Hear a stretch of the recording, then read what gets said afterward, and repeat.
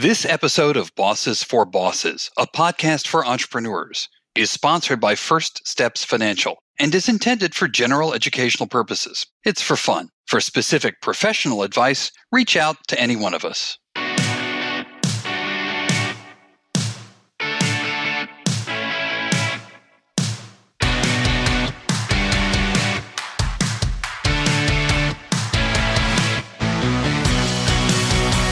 Today we're talking about protecting company trade secrets. Hi, I'm Elisa McCabe of First Steps Financial. I'm Jason Meyer of Meyer Business Law. I'm Josh Irons of River Avenue Digital. And I'm Aisha Hamilton of the Hamilton Law Firm. We're all bosses, and if you're running a business or a team or running your own career, then you're a boss too. These days, we're all entrepreneurs, using our wits and our enduring creativity to stay nimble and to turn whatever we've got into success. Elisa, Josh, and Jason and I all run companies that help other bosses with different aspects of their enterprise because entrepreneurship is our passion, and this is Bosses for Bosses, a podcast for entrepreneurs.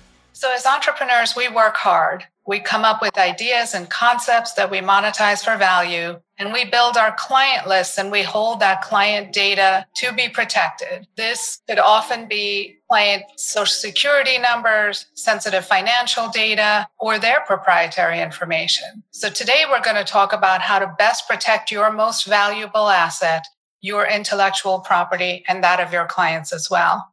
On June 3rd of 2021, the U.S. Supreme Court ruled that an employer could not use the Computer Fraud and Abuse Act, otherwise known as the CFAA, to seek criminal penalties against an employee who was misusing a company-issued computer. That case involved a police officer who was using this patrol car computer to do license plate searches for a private enterprise that he had, and he was making money off of that. The court found that while his purpose, being for private gain, was not authorized by the police department, his use of the computer was, and his ability to do those searches was authorized, so the police department could not seek criminal penalties against him. Of course, the U.S. Supreme Court ruled on this after the officer had already served an 18-month jail sentence. Wow. So it's important that you understand, and we'll talk about today, what are the things an employer can and cannot do to protect their own proprietary information as well as that of their clients. So, Elisa, what do you do to protect your clients' financial data and your client lists? This is such an interesting subject. I am so glad that we're talking about it. So all of our client data is kept in a secure site that is encrypted. And all that information, the only way that it can be shared is through encryption. And we take every measure possible to make sure that that information never goes anywhere except for to our clients and someone that they authorize. And we have policies in-house in place. But again, how do I guess I'm going to actually toss it back to you, Aisha. How do you make sure that your employees, like this police officer, he had access to these things and he used it for something else. And if Supreme Court ruled in his favor, how are we supposed to, get our client, keep our employees from doing these things? So I want to clarify that the Supreme Court ruled on a very narrow issue of whether employers are allowed to seek criminal penalties. Oh, yeah. Okay. And so employers can still seek penalties and have causes of action against their employees, for example, by using confidentiality agreements or using non-disclosure agreements and non-compete obligations. But also there's another federal statute which has matching state level statutes called the Defend Trade Secrets Act. So an employer has to clarify and, before they bring this claim, they're going to have to prove that the information that the employee took was actually proprietary and a trade secret. And then they have to show that the employee disseminated that information for their own private gain and that the employer has actually suffered damages. So it's not an easy threshold for employers to use, but I will say, being on both the employer side and the employee side, it is being used as a tool to threaten employees with, if you do this, you will be held liable under the Defend Trade Secrets Act. It is a federal statute, which means now you may file a claim against your employer saying, hey, I suffered some kind of employment discrimination. And in response, we're seeing a trend of employers filing a cross-claim or a counterclaim against their employee saying, you stole our data. We're going to hold you responsible under the Defend Trade Secrets Act. So what it really does is it changes the dynamic of what it means to be for an employee to be engaged in litigation. It's a scary tactic, and it's a tool that employers are wielding quite a lot. So Josh,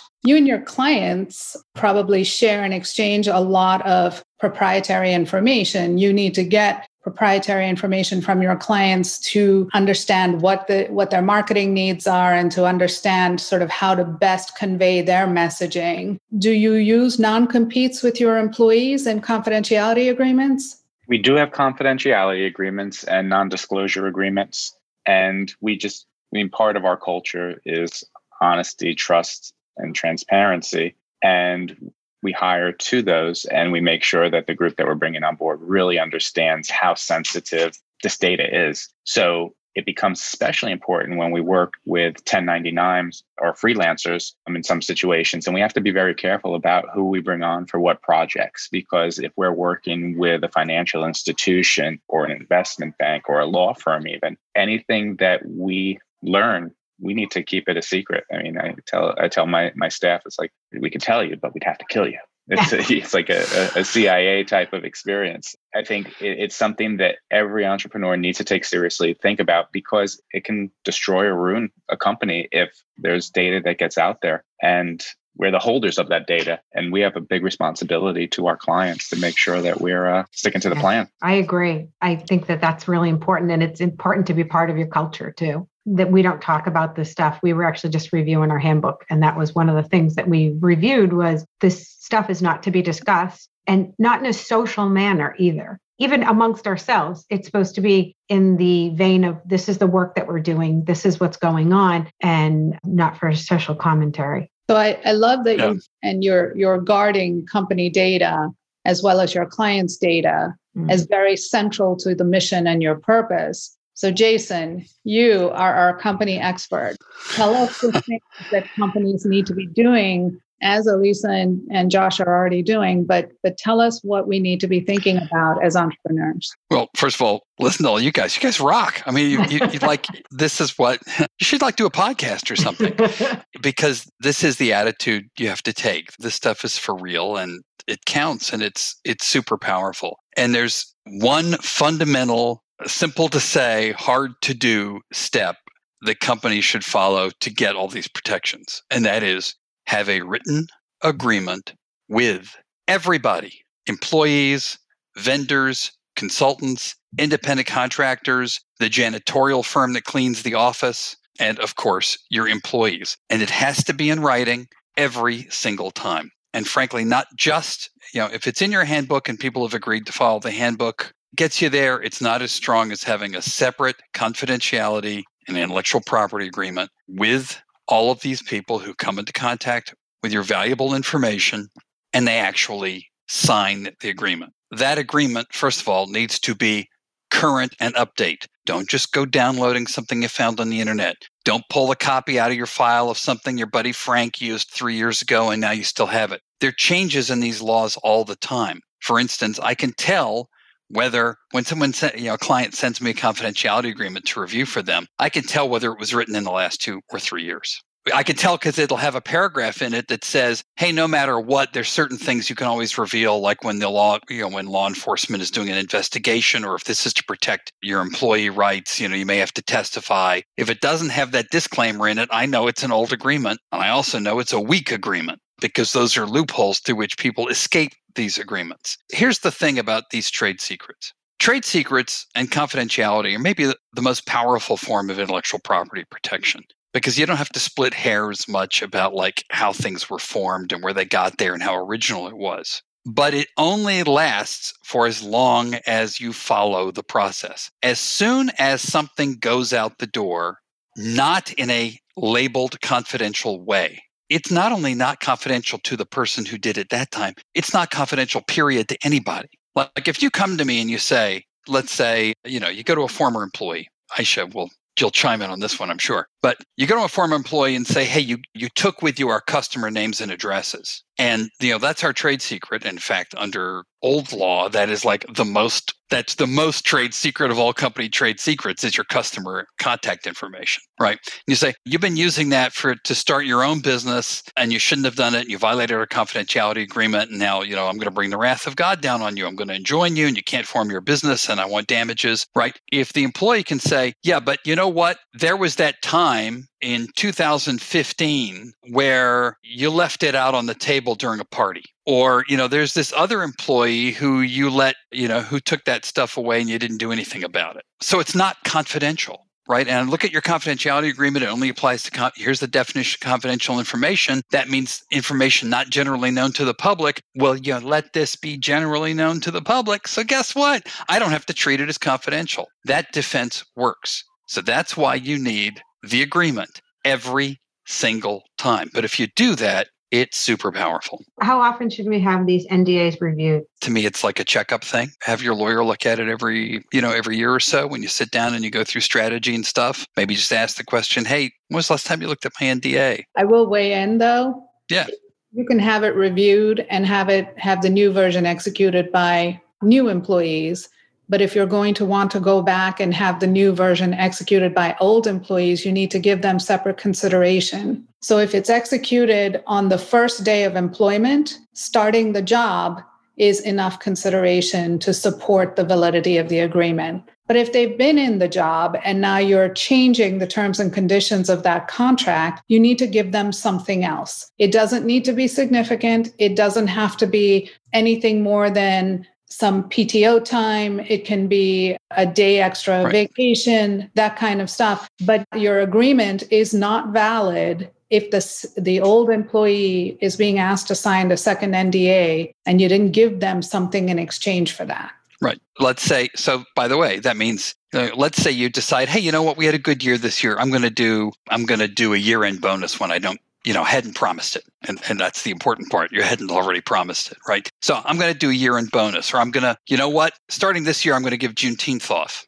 or someone's departing and you decide you're going to give them some severance you had not already promised. And that's the key thing.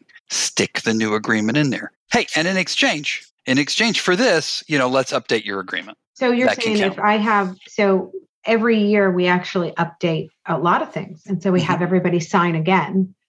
These are the changes that we've made in these contracts. You're saying we have to give them something to sign? It may be something you're already planning to give them, but yes. But it depends on the contract. So if you're having them reaffirm the terms of the employee handbook, that's fine. Mm-hmm. Okay. If you're redoing a training and you're signing an acknowledgement that I attended the training, I understood the terms of the training, and I agree to abide by it in good faith. That's not what we're talking about.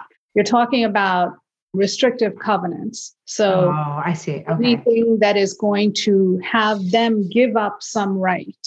So agreeing not to compete, agreeing not to tell somebody something, agreeing not to steal your employees. If it is a new agreement to an existing employee, you got to give them something that they were not otherwise entitled to receive.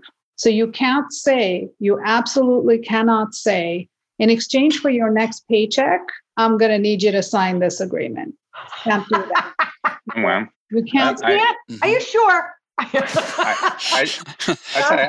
Were you an employment lawyer? I just learned a lot today. This is the whole point of it. Here's the bottom line, if I may, right? This is like super powerful. It is. Companies and people sign non-disclosure agreements and sign NDA like they were candy. It's like, oh, sure, let me sign that. Let me sign this. And suddenly you've got like 50 of them out there and your employees don't know who you signed them with. And one salesperson signs one and doesn't tell anybody they signed it. These things are super powerful. They're really strong agreements. The wording of them really matter. So call your professional. So you're saying, if I create a new NDA, that I have to pay my people to sign it in a sense, that's what you're saying. In a sense, and there's some, it depends, but give them something they were not otherwise entitled to. Mm-hmm. To make them behave themselves. Yeah, and it's for certain kinds of things. Again, like there are ways you can structure your employee handbook, and the way that applies, where you can constantly update your employee handbook, and every update matters, and you're publishing it to somewhere where everyone can get it. It's on, it's on the intranet, or it's posted somewhere. And, there are ways that kind of stuff matters. But if you're talking about really ratcheting up what people are going to be able to do, especially after they leave, okay, then it's much stronger to have something separate to it. I can see that, because it is like you're taking away possible future income for them to. Okay, I understand that. This is why severance usually comes with an agreement. Right. I'm going to propose that we do a full episode on non-competes. This always comes up, and we're just scratching the surface with this stuff. But this has been great. It's a great idea. Rapidly changing area and different state to state. So make a note of it. Oh my God, that's true. It really is. And what if you are like Josh and I, and you have people who work in different states? Then that just becomes even more complex. All right. This was such an awesome subject. I mean, I could talk about this all day, but we're going to cut it short now.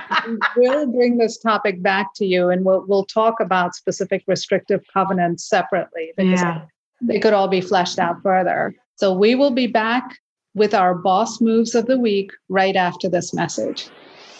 Hi, I hope you're enjoying Bosses for Bosses. It's Elisa McCabe here, the owner at First Steps Financial. I wanted to let you know a little bit about my company and what services we provide for small business owners just like you. We can help you organize your financials, streamline all your processes using the latest apps, and gain insight into your business. Everyone on my team is QuickBooks Online Advanced Certified, which means that we can understand your QuickBooks Online file and can help you make entries, reconciliations, invoicing, and bill paying to help run your business smoother. We also provide cleanup service for your QuickBooks Online file, or help you convert from your QuickBooks Desktop file. You already have a bookkeeper? No problem. We can provide support as a controller or CFO for you and your bookkeeper. Our goal is to help you achieve success by gaining control over your business and being able to make pivotal decisions quickly, because you have really good financial information that you understand. If you'd like to learn more, you can reach out to me, Elisa, at firststepsfinancial.com, or you can go visit our website at First Steps Financial. Elisa, give us your boss move of the week.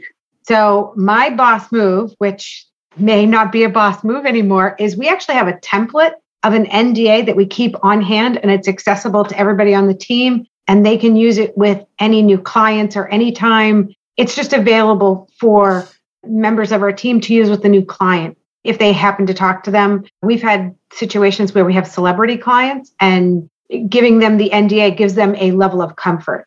So we make it accessible to everybody on the team. That's great. Josh, what's your boss move of the week? It's setting expectations internally with the team and externally with your clients, that this is a very important topic, and it's being paid attention to by everybody in the organization from the top to the bottom. And when those expectations are set, it makes conversations in the future a lot easier. Jason, give us your boss move of the week. My boss move of the week when it comes to non-disclosures is change your attitude. These things they're not a pain. Don't look at them as a pain, and don't look at them as lightweight, like candy, as I said before. Look at them as a source of business advantage. These things, they are for real. How are you going to use it to protect the stuff that's most important to you? Absolutely customer list, customer contact information, but it could be things like how people are using photos on the job and whether they can use those photos to promote something else or to pass information along. Things like, what is my relationship with third parties who I'm working with, that I want to make sure that, they're not taking advantage of what they can learn from me to go off and make other deals. How are you going to use these non-disclosure agreements to your entrepreneurial advantage? And when you see them as your friend rather than candy or a hassle, you got a leg up. So my boss move of the week is piggybacking off of Jason. Don't underestimate the importance of these agreements, even though you think you're a small business. So your client list is how you build your revenue, your intellectual property, your business processes. All of this information can be covered and should be covered by a non-disclosure agreement, confidentiality agreements, and restrictive covenants that you can impose on your employees. So thank you to Elisa, Jason, and Josh. Thank you for being here with us today. And thank you to the audience for joining us. We will have upcoming episodes that will deal with exactly these issues in much more detail. Thanks for listening to Bosses for Bosses, a production of Smart Boss Media. We'd love to hear from you, and we'd like even more to help your business grow. If you have any questions or want to contact any of the folks on this podcast, you can just email us at info@smartboss.media. Also at smartboss.media, you'll find any resources and links that go along with this podcast. And you can find links to other podcasts and resources for entrepreneurs and learn how Smart Boss Media can help you get your business podcast launched and listened to, like this one is. It's your one stop for information to help you listen, create, and thrive as an entrepreneur. Visit smartboss.media.